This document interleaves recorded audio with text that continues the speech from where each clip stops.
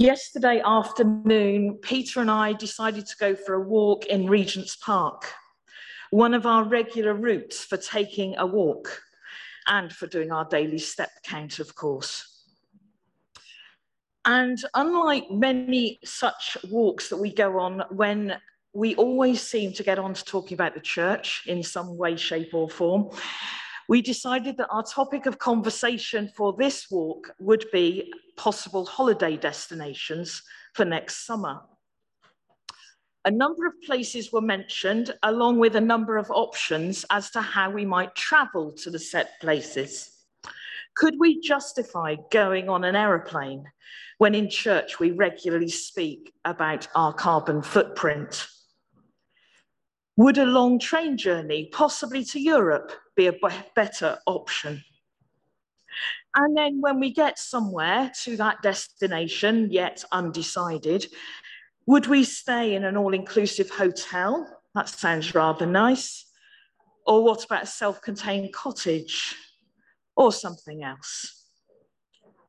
We haven't reached any conclusions yet about where we might go or how we will get there. When we got home, we sat down, had a cup of coffee, we turned on the television and watched some adverts. I don't usually watch adverts with much, remembering as to what's flashing before me. But there was one for the Trussell Trust. You may have seen it. They were asking people to consider giving £5 to help to feed an individual or a family.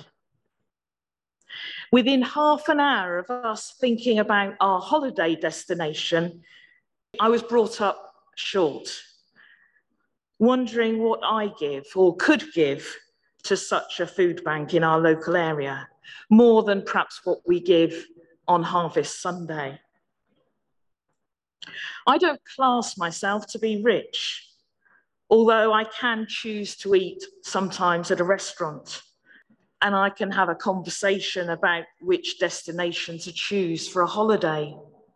So perhaps in the world's eyes, I am richer than I think I am. Imagine, though, having no choice or having to make the choice between dental treatment for yourself to alleviate painful toothache or feeding your family. This was the choice one woman had to make. And imagine, if you can, taking out a light bulb to move it from one room to another in order to provide light in different places in your home, either to save the cost of light bulbs or to reduce the electricity usage, an experience of a number of families. These two stories of real struggles in families where budgets are tight come from the Joint Public Issues team and Church at the Margins. Sometimes the parable that we've heard this morning is called Dives and Lazarus. Dives being the Latin word, apparently, meaning rich man. Although interestingly, it is not the rich man who is named in this story, but Lazarus, the poor beggar who sits at the gate. To name someone gives them some status, some power. And in Luke's telling of this story, he turns things upside down.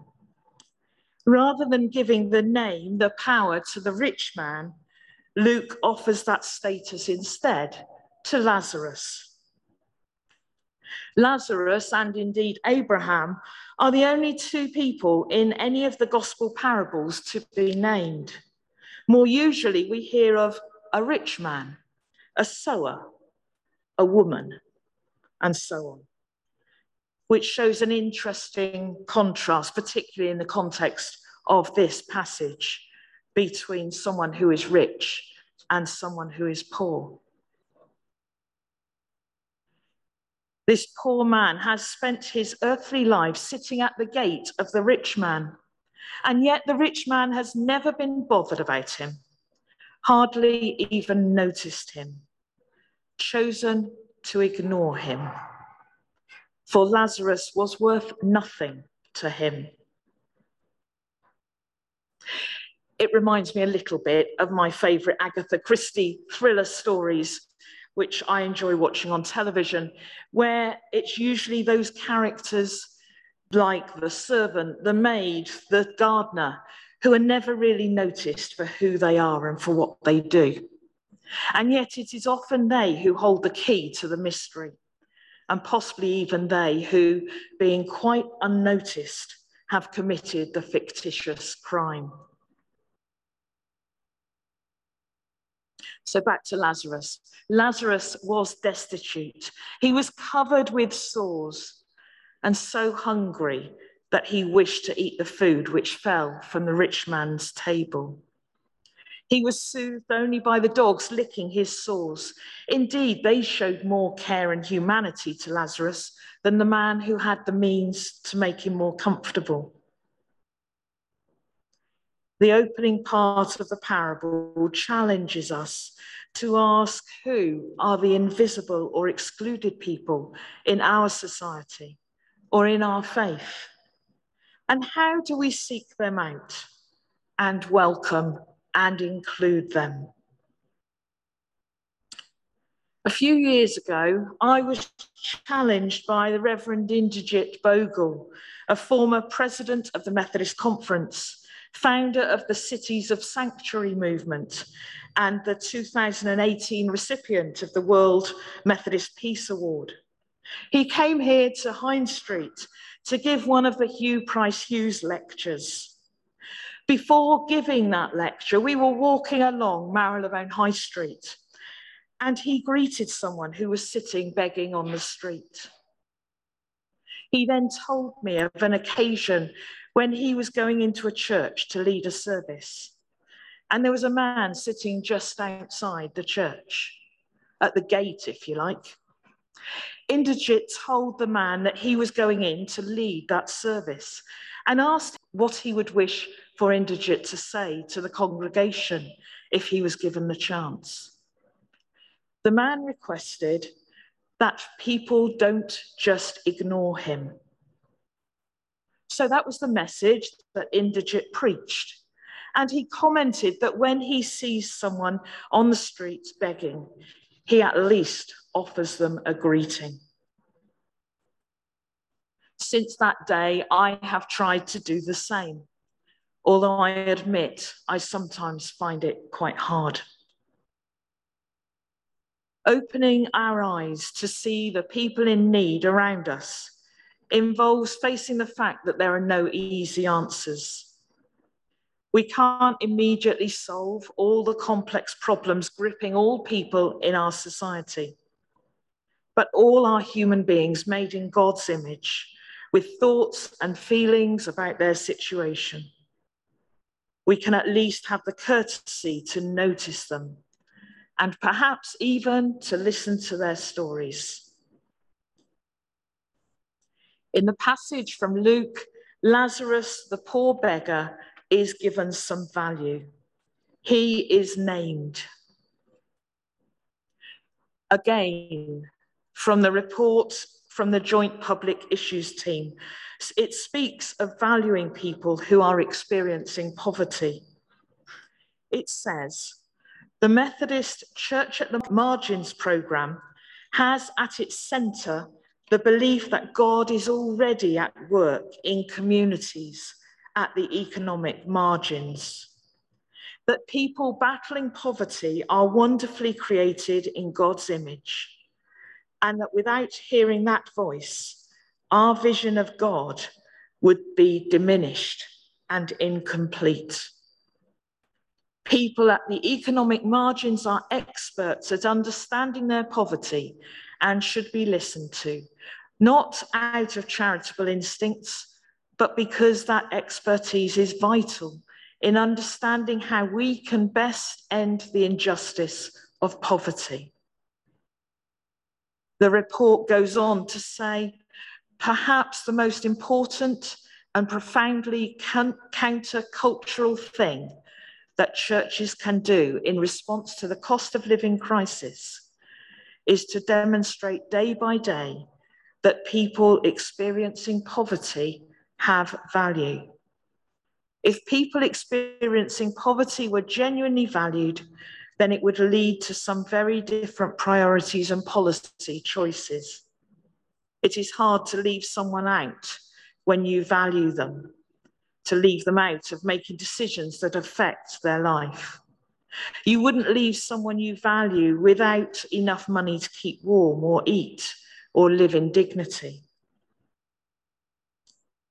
Convincing our churches, communities, and decision makers that people battling poverty are valuable and made in God's image has the power to create change that will last well beyond this cost of living crisis that we find ourselves in. So, to return to our gospel reading, even in death, the rich man chose to ignore Lazarus and instead called out to Abraham, the figure of authority, "Have mercy on me and send Lazarus to dip the tip of his finger in water and cool my tongue, for I am in agony in these flames." This shows that he did indeed recognize who Lazarus was, although he had done nothing at all to help him while he was still alive. In his reply, Abraham explained that between you and us, a great chasm has been fixed, so that those who might want to pass from here to you cannot do so, and no one can cross from there to us. This great chasm had formed during his lifetime, when the rich man had made no links whatsoever with Lazarus, no cares, no concern. Such a chasm between rich and poor. So what are the chasms in our lives today? Are they in wealth, in education, through politics or religion? Where do we see those divides? Within the spectrum of world wealth, many of us will find ourselves amongst the richest. What do we do to bridge these gaps? Jesus urges us to act on bringing these extreme divides closer before it is too late. The parable is suggesting that people have been told how to live through Moses and the prophets in the Old Testament. But the rich man realizes that they, like him, have been too caught up in their own greed to be bothered to pay any attention to these. They have been too comfortable to need to concern themselves with anything else. Abraham suggests that if they will not heed the warnings from the prophets, it would not make any difference, even if someone came from the dead to give them the message. Do we heed the messages from the prophets? Do we hear what God is saying to us through the words of Scripture, through the eyes of the poor, through the challenge of Jesus, who lived and died and rose from the dead? Last Monday, Archbishop Justin Welby summed up the challenge to us at Queen Elizabeth's funeral.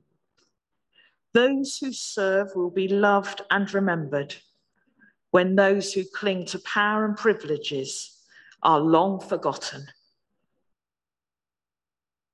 How do we respond to the injustices of power, privilege, and wealth? Can we draw inspiration from the loving service which Justin Welby described? Does it offer to us a description of the values of God, values that we should uphold in this life if we love God? Listen again to the words from Paul's letter to Timothy. As for those who in the present age are rich, command them not to be haughty, or to set their hopes on the uncertainty of riches, but rather on God, who richly provides us with everything for our enjoyment.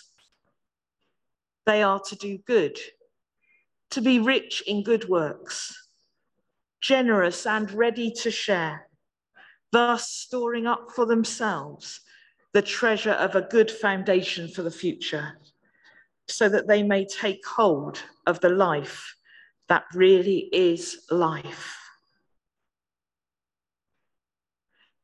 I don't think our passages today are telling us not to go on a holiday, not to enjoy going out for a special meal or going for a visit to the theatre, but just warning us not to ignore those we see along the way, who might just go unnoticed, if we only concern ourselves with those things which come from gaining wealth.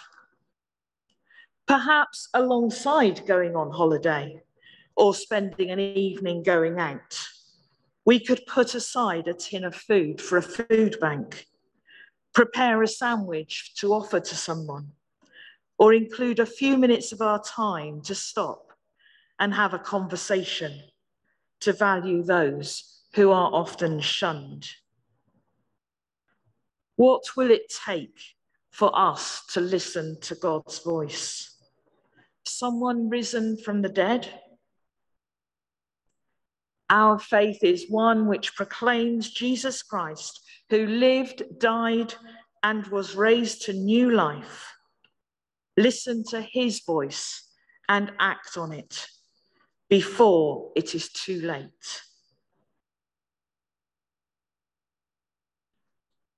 We are going to watch a short video clip from the Fund for Human Need, where some of the unnoticed people describe the difference that a small amount of money has made to their lives. The Fund for Human Need is a Methodist affiliated charity, which our church has chosen as a UK charity to support over the next couple of years. It offers grants of up to £120 to people who are destitute, where a small amount of money will make a big difference. Have you heard God's voice? What is it saying to you and to me?